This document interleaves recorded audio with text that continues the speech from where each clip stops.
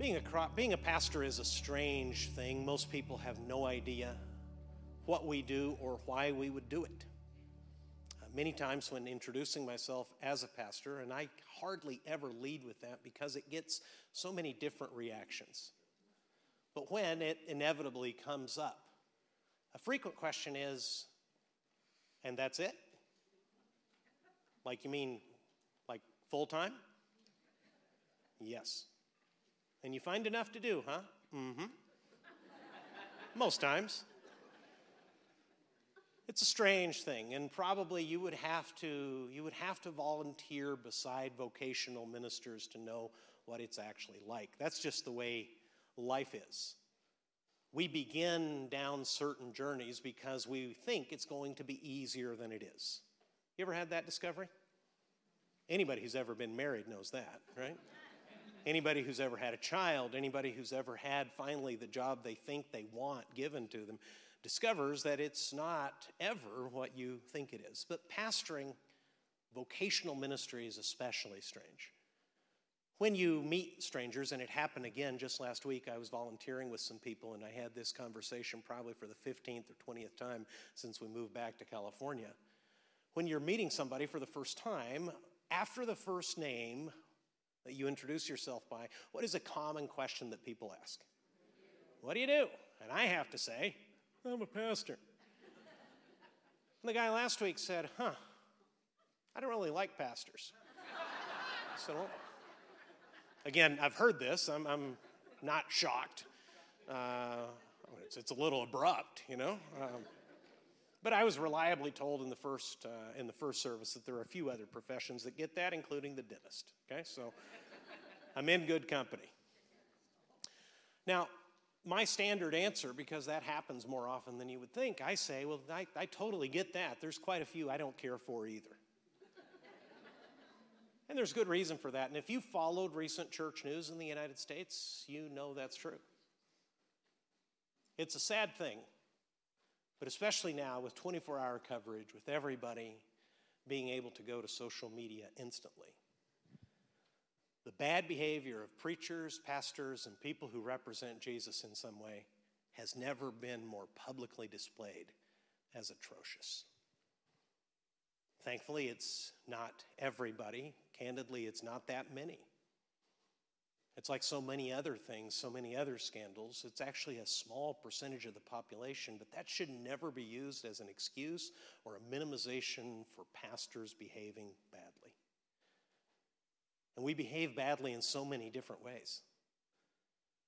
Sexual affairs, financial scandals, nepotism, abuse of church members and congregants in all kinds of different ways, including usually a cover-up that is later discovered where they tried to cover up their misdeeds to keep their job. Believe me, if you're skeptical of pastors, it's your first time in church or your first time in a long time, believe me, I'm more skeptical than you are. I've seen and heard more than you have. And that's why today's passage is so important. Today's passage, let me warn you on the front side, is going to be a little bit difficult, but because we're quite literally reading somebody else's mail. And the letter that we're reading today, 2 Corinthians chapter 1, is actually correspondence in a very heated and occasionally heartbroken relationship. The reason we're doing it is because we're going straight through the book, and the question that Paul has for us this morning that can be so helpful to me to keep me on the rails, to keep all the pastors on this staff on the rails, to keep small group leaders and deacons and church board members and Sunday school teachers, all of those who dare minister in the name of Jesus, it can help us stay on the path, because Paul is going to tell us how we can know if a Christian leader has integrity. It's a vitally important question. It's a question you should know the answer to. And the Bible says much more than this. But this heartbroken, very personal letter from Paul to a church who his preaching started tells you enough to know whether the pastor you're listening to, the church you're considering, is the kind of leader that deserves your personal trust. Only Jesus, of course, deserves your absolute trust. Only Jesus himself will never fail you or forsake you.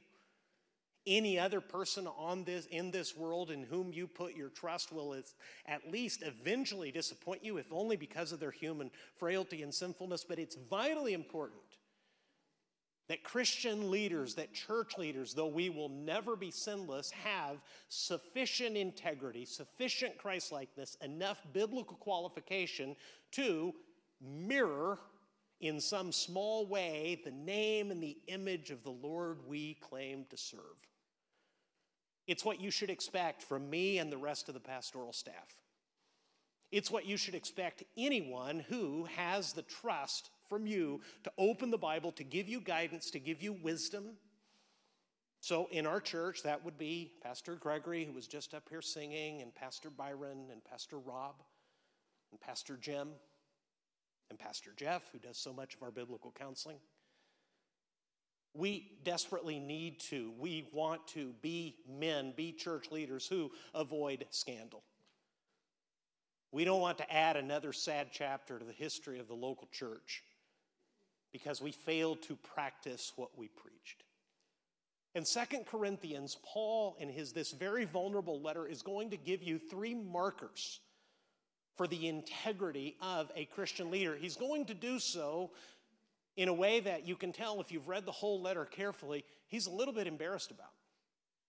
He's embarrassed for 2 reasons. One, Paul genuinely would rather not talk about himself, and that's always a good sign in a spiritual leader, if they would rather talk about Jesus than themselves.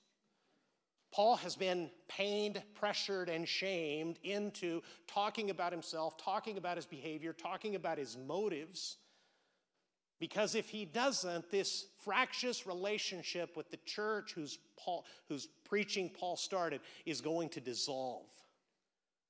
The church is already divided. How divided are they? Well, they're the kind of church where the members sue one another. They're the kind of church that not only has sexual immorality in the heart of the church, they're the kind of church that celebrates and covers up for that sexual immorality, falsely saying something like this: well, if God loves to forgive sin, let's give him plenty to forgive. Isn't this freedom that we all enjoy in Christ so wonderful? They're the kind of church that picks a favorite preacher and has contempt for the others. They're the kind of high-minded church that apparently seems to believe that based on their gifting and based on their wealth and based on their influence and their notoriety, remember I told you last week a contemporary pastor said if Paul were writing this letter now, he may call it 1st and 2nd Californians. The eyes of the world are quite literally on Corinth. Much of the wealth of the world passes through it. As my grandmother would say, they're not conceited, they're convinced. They're filled with pride. So much pride that they're turning their back on the apostle. They're questioning his integrity. And now Paul has to write this heartbroken, sad letter to explain himself. And in so doing, God gave us a sure guide of knowing what kind of person we can trust in ministry. We're reading somebody else's mail, so you're going to see some strange words there like Macedonia. Let me very quickly tell you where we are. We're in the city of Corinth in the bottom of Greece. Macedonia is a region to their north. And Paul wants to come through the Corinthian church again to collect an offering that the Corinthians have said they're delighted to participate in. He wants to come through Corinth and take money back to Jerusalem because their Jewish Christians, friends, brothers and sisters in Christ, all the way over in Jerusalem are starving. And it's one of the most spectacular things ever because idolatrous pagans now trust Jesus. And they trust Jesus so much they want to give of their financial wealth so that Jews they've likely never met across the Aegean Sea can have some relief from poverty. But for reasons that I'm going to explain, Paul wasn't able to keep his original plans. He had promised them in 1 Corinthians 16 at the end of the first letter that he wrote them that he would come by and see them and spend there as much time as he could. But the relation was so bitter. Here's how it broke down. Paul started the church in preaching 18 months in Corinth. Anywhere Paul went, they almost always chased him out of town trying to kill him. In Corinth, he had the privilege of staying and teaching them about Jesus in person while he paid his own bills by working his trade as a tent maker for a year and a half. Let me ask you, do you think your Christian life would be better if Paul himself taught you for a year and a half? You got to put up with me once a week. If you had personal access and relationship with Paul for a year and a half, you would think you would be miles ahead, but they weren't. Their old sins clung to them closely. So Paul wrote them a letter that he refers to in the Bible, but is not in the Bible, telling them to stop it with the sexual immorality. They don't take it particularly well. Paul goes to them and sends them letters and makes painful visits trying to reconcile with them, and it is to no avail. So in 2 Corinthians, he opens his heart and begins to explain himself. Look with me in 2 Corinthians chapter 1, verse 12.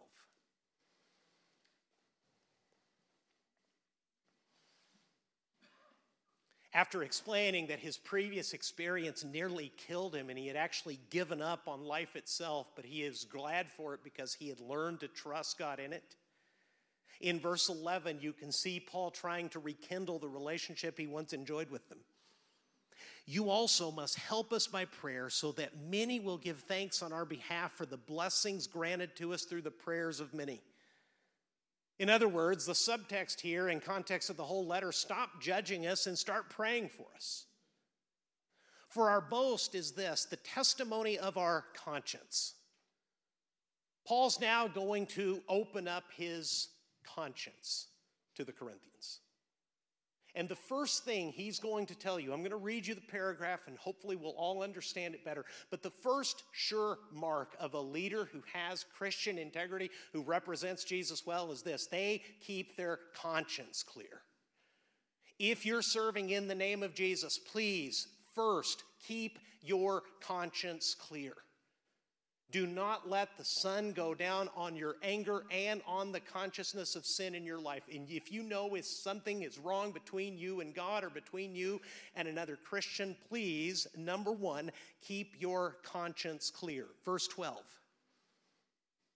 Our boast is this, the testimony of our conscience, that we behaved in the world with simplicity and godly sincerity, not by earthly wisdom, but by the grace of God, and supremely so toward you.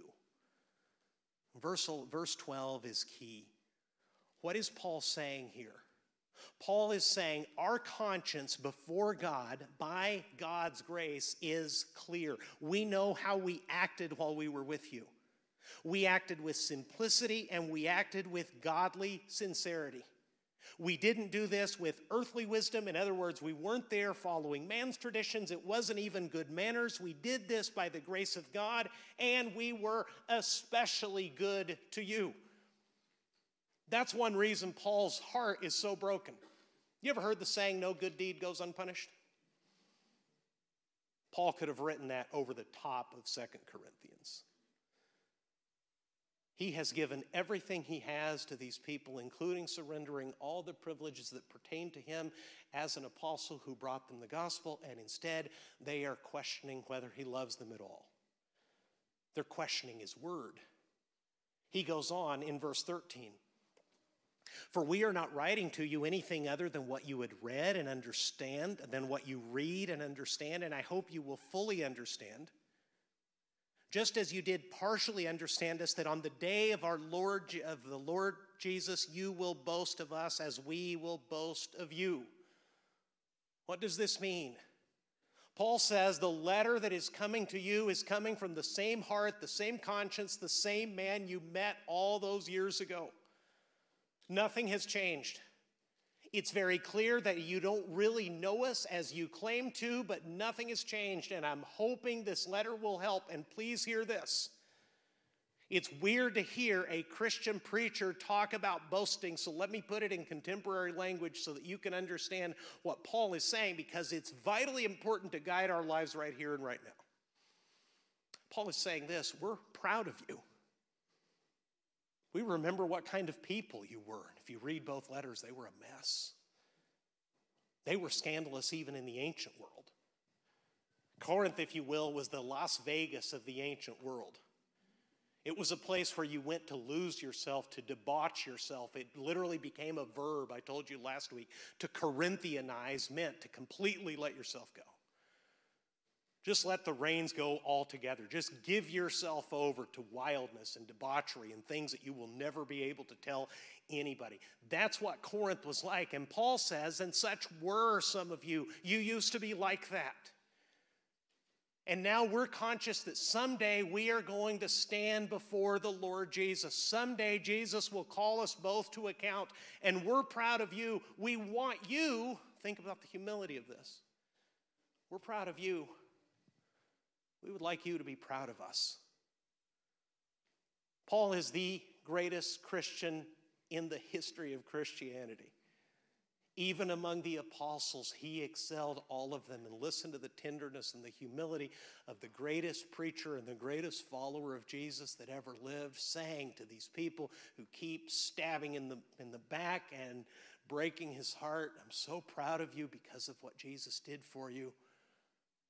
I'm writing you, I'm sending you Timothy, I'm sending you these letters, I'm making painful personal visits because I want you to be proud of me. The first sign of a leader with integrity is they keep their conscience clear. If you have any spiritual responsibility at this church and your conscience is not clear toward God, remember the grace that brought you to Jesus in the first place and make it right. Don't let it linger. Because the easiest thing to do in the contemporary world in a town like ours that has 4 churches on this avenue alone, just within our city limits, is to have your conscience wounded or get your feelings hurt and leave. And Paul is not going to do that with the Corinthians. He knows that he only has a brief time with them on earth. That's true of all of us. We only have a brief time with one another.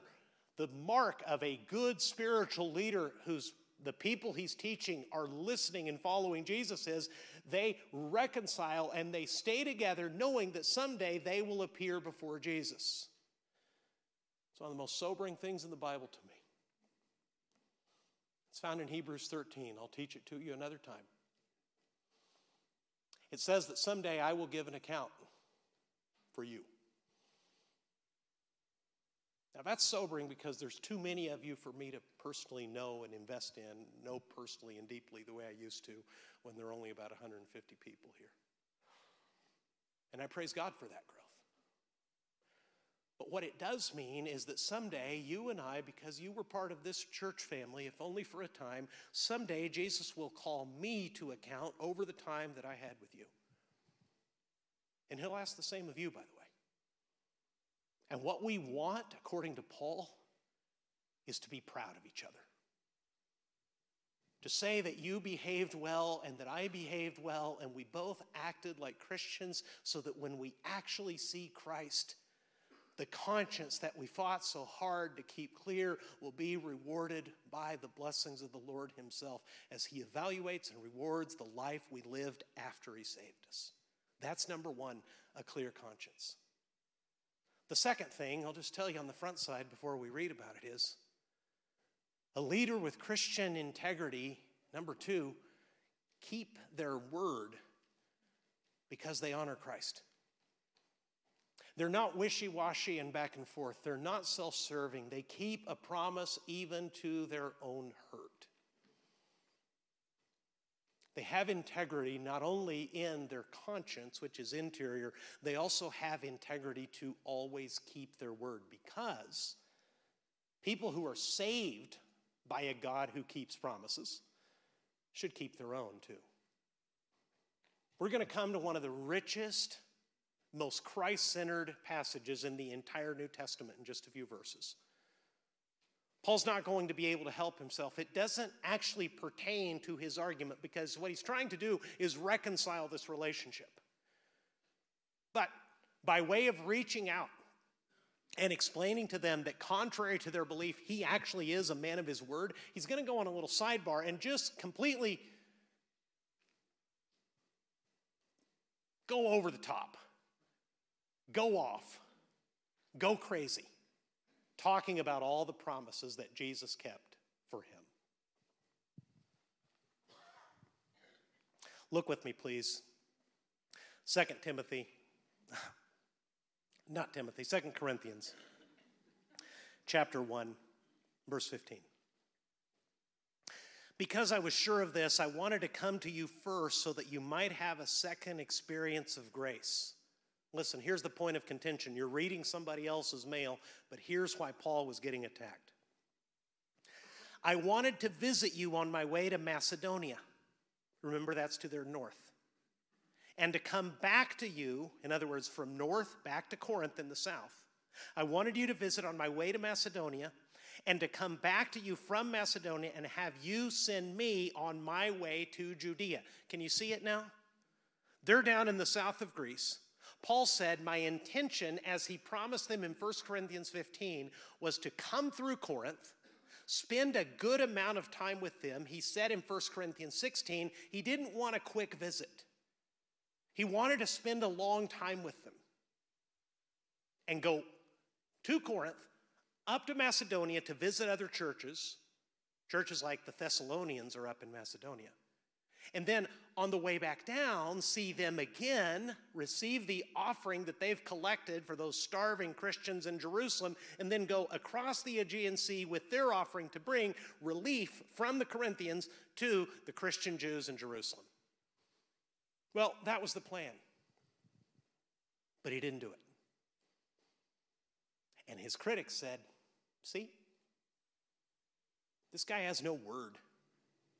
He claims he loves us.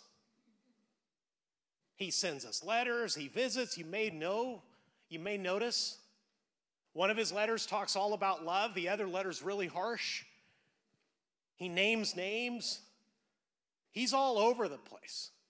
He has no integrity. He does not keep his word. If you'll skip ahead with me, Paul will explain why. Look in chapter 2, verse 1. For I made up my mind not to make another painful visit to you, for if I cause you pain, who is there to make me glad but the one whom I have paid? And I wrote as I did, so that when I came, I might not suffer pain from those who should have made me rejoice, for I felt sure of all of you that my joy would be the joy of all of you. That's a lot to understand if you're reading somebody else's mail. Let me ask you this. Have you ever not made the phone call or the personal visit because you thought it would make it worse?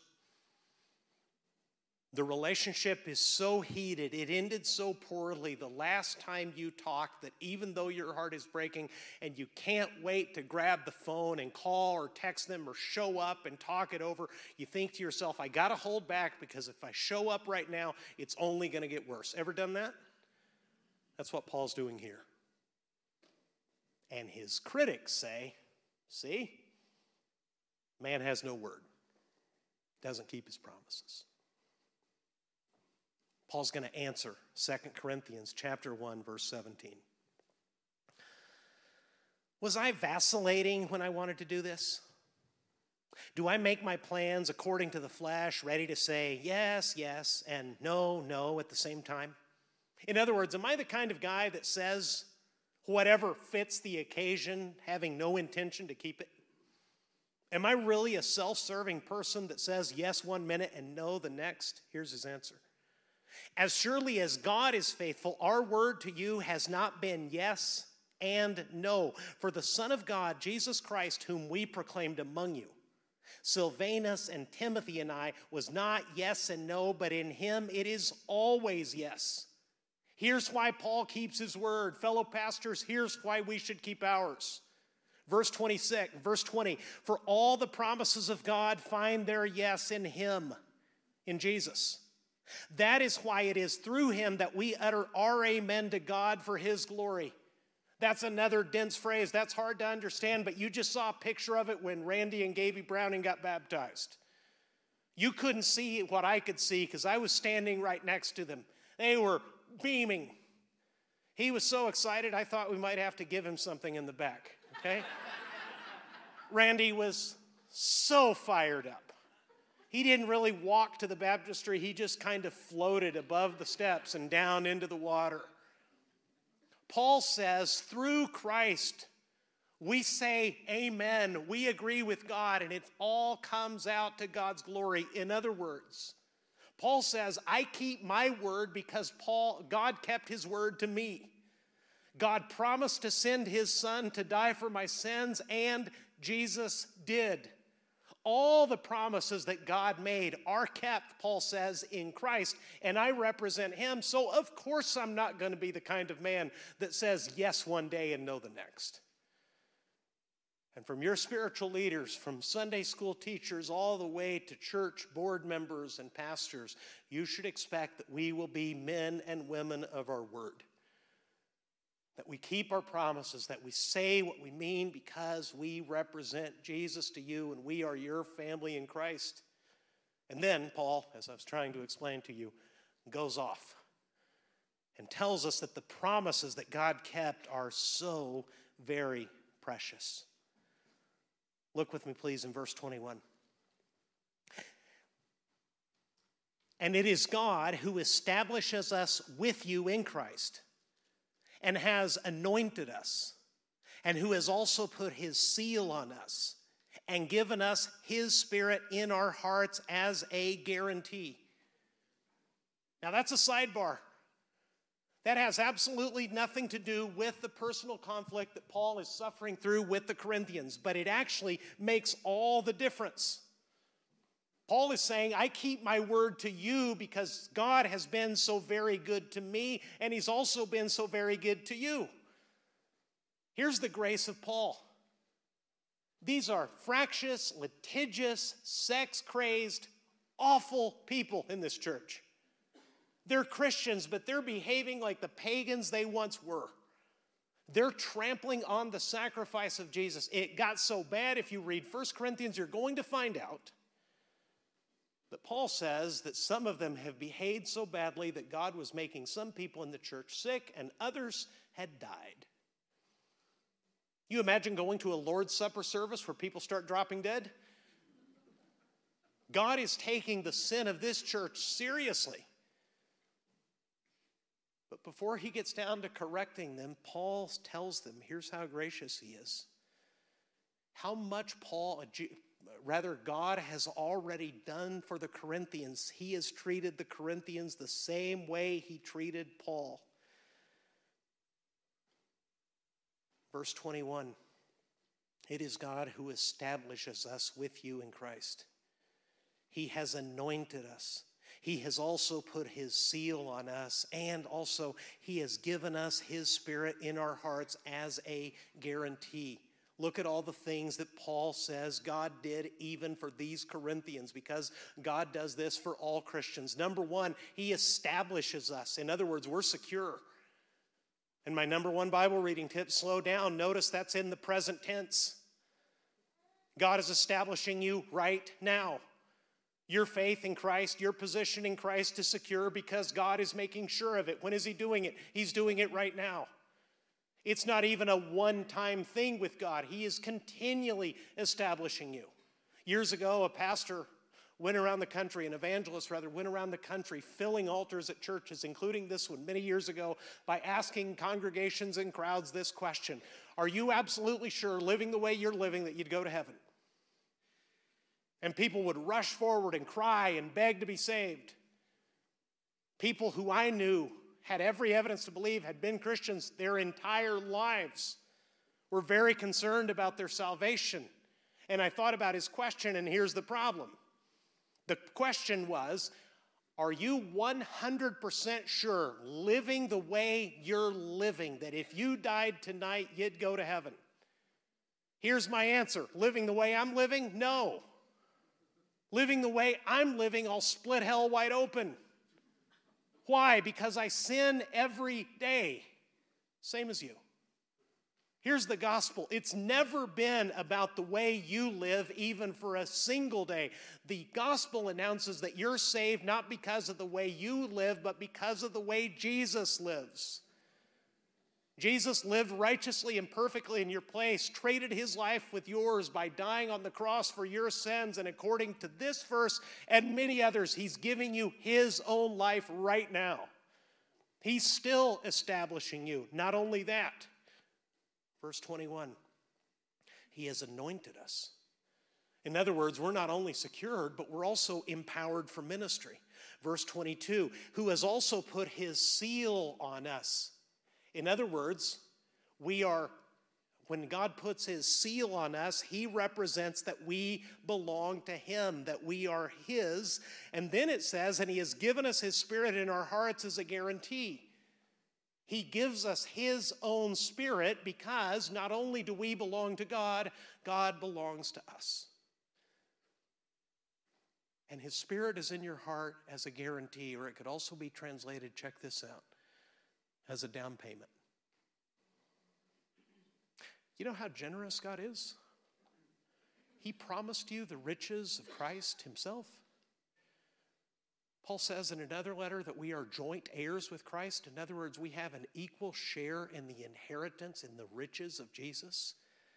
And that promise is going to be kept. And so that we would know that the promise is going to be kept, you know what God did? He poured his Holy Spirit into your heart. He gave you himself as a down payment. God guarantees all that he will give you with his own life, with his own self. That's how much he loves you. And Paul knows this, and this is why Paul knows that he's established and that he's empowered and that he is secure and that he belongs to God and God belongs to him. No wonder Paul is insisting on keeping his word. How can someone who has been blessed by a God that keeps promises like that be wishy-washy and double-minded about keeping his own? He's not. So always insist that the people who lead you and guide you and teach you spiritually be people of their word. And then at the end, Paul says, but I call God to witness against me. It was to spare you that I refrained from coming again to Corinth. In other words, I didn't want to make it worse. I didn't want to be heavy. I didn't want to be harsh. I knew our relationship was already very fragile. Verse 24. I'm nearly done, but I need you to hear this. And I especially want my fellow pastors to hear verse 24 because it's one of the most important verses in the New Testament to guide pastoral ministry. Not that we lord it over your faith. In other words, pastors are not tyrants. We're under shepherds. We're a part of the flock too. Jesus alone is the good shepherd. Pastors are not CEOs. We're decision makers and leaders. But we're not bosses in the sense of someone who lords it over somebody, big times them, big leagues them with their authority, their power, the trust that they've been given. Not that we lord it over your faith, but we work with you for, what's it say? For your joy, for you to stand firm in your faith. Look down to verse 2. For if I cause you pain, who is there to make me glad but the one whom I have pained? And I wrote as I did so that when I came, I might not suffer pain from those who should have made me rejoice, for I felt sure of all of you that my joy would be the joy of you all. In other words, I thought we were on the same page. I thought we knew what Jesus had done for all of us. Verse 4, I wrote to you out of much affliction and anguish of heart and with many tears, not to cause you pain, but to let you know the abundant, what's it say there? Love that I have for you. So the third mark and the real proof of a spiritual leader who has integrity, who represents Jesus well, is this. They keep working through the conflict to help you have joy in Jesus and faith in Jesus. We work with you for your joy. If a spiritual leader ever has to correct you, if he or she is a man or a woman of integrity, they are doing it for your greater joy. We are doing it so that you will have a stronger faith in Jesus when that difficult conversation is over. We do so because, verse 4, we love you. This is so important. Here's where we've gone astray, church. With so many options, with 4 churches on this avenue alone, plus countless churches available through the internet, church can easily become, in the minds of both Christians and pastors, a product to be consumed. And that's not what God intended. He intended it to be a spiritual family, with God alone as the Father and Jesus as the head of the church. Just older brothers and sisters, but with a few of them set aside, called, empowered by God, according to Paul in Ephesians chapter 4, to lead and to serve the rest of the flock for their own work and ministry. And what happens in a church, in a culture like ours that has so many very different choices, the minute something goes wrong, and it can happen from the pastor's side or the people's side, things get uncomfortable, people bail. Pastor puts his resume out there, church members start visiting another church, and things aren't working well at the place where I used to consume Christianity. I'm going to another. I'm not saying there's not a time to leave. There's always a time to leave. But a good Christian leader sticks with you, and if you're being led by someone with integrity, God would have you stick with them so that together you work through those conflicts because they're working for your joy and your greater faith in Jesus. Conflict resolve leads to so much better, so much closer relationships. And according to the last verse I read you, the Christian leader with integrity will do this for the same reason that God works in your life, because they love you. So if it hasn't been clear through our ministry, and I believe that it has, and I pray that it has, let me tell you, the pastor that's talking to you and the other pastors represented on the back of that bulletin, the other vocational ministers, the women who serve beside us in their areas of ministry, we do it for one primary reason: because we love you. Pastor Gregory Pierce loves you. If you've ever spent even 20 minutes with Gregory Pierce, that comes across rather quickly. We love you. We're looking ahead to our time with Jesus when we stand together, that the joy will begin now and be perfect there. That conflict that we may endure, and we've had such a sweet, beautiful, peaceful season in our church for years now, and I praise God for it, and I'm not superstitious, so I'm going to mention it out loud and praise God for it right now. We will do that, and we will continue to do that because that's what God wants. We work together with you for your joy, so you will have greater faith in Jesus. And we do this because we love you. Gregory and Rob and Byron and Jim and Jeff and I, we do. It's the grace of God first poured into our hearts, extended to yours, and so much love coming back to us because you love and serve Jesus too.